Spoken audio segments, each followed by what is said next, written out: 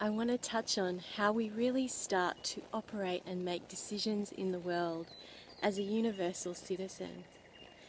And what this requires, first and foremost, is that we throw everything we know about decision making right out of the window, because none of it is useful for us to respond and decide from a divine place within us.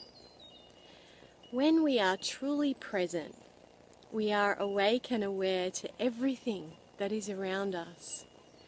We feel the air on our skin. We feel the sun. We feel the beauty of everything around us. We also feel the beauty of everything within us. And that beauty is so rich and so vast that it overshadows how we see everything in the world. As we're present, everything starts to slow down, and that raciness that we experience in life becomes like it's in slow motion. And from that place, we can start to see a more vast perspective of everything that we're trying to understand.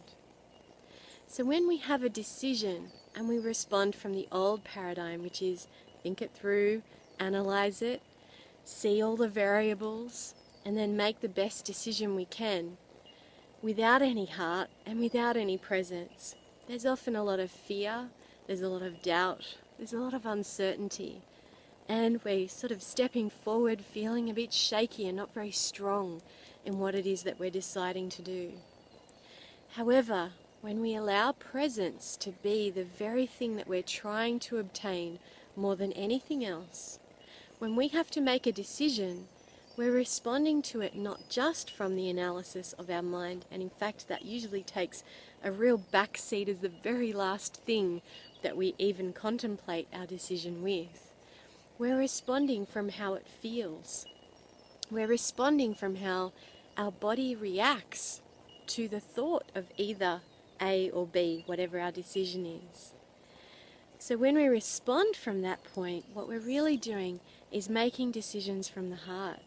We're making them from the soul. We're making them from the connection we have as a universal citizen, where all information and all answers beyond space and time are all available to us right now. So we can start to see how that decision is going to play out even in the future, because we have access to a timelessness about it. So what I challenge you to do this week is really start to get present. Slow down. The only way you have time is if you take time. So take time. No matter how busy your schedule is, start to slow down. It can be as simple as focusing on your breath once an hour and just noticing how you're breathing.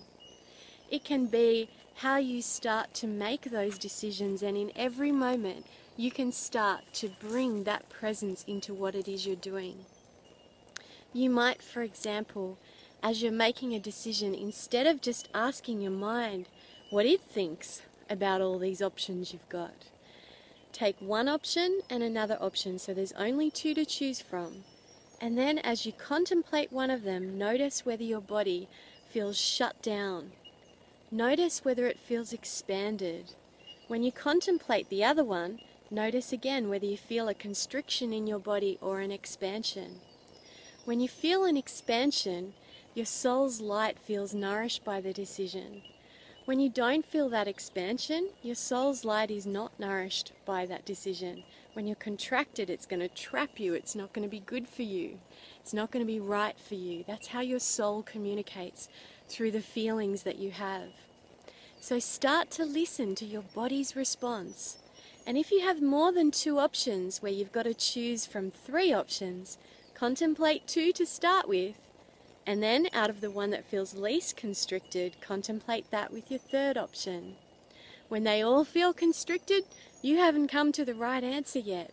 So again, call upon your divine being that is within you, by whatever name you give that, and ask it to bring you inspirations of the right solution if you haven't found it yet.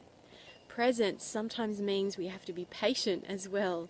So if the answer isn't there yet, chances are there's a reason for that. Trust the timing. And if you're present, you won't feel fearful or stressed about getting to that destination right now, because you'll know that your gracious, beautiful spirit within you is guiding every step you take forward. I'll leave that with you to contemplate. Blessings be, everyone.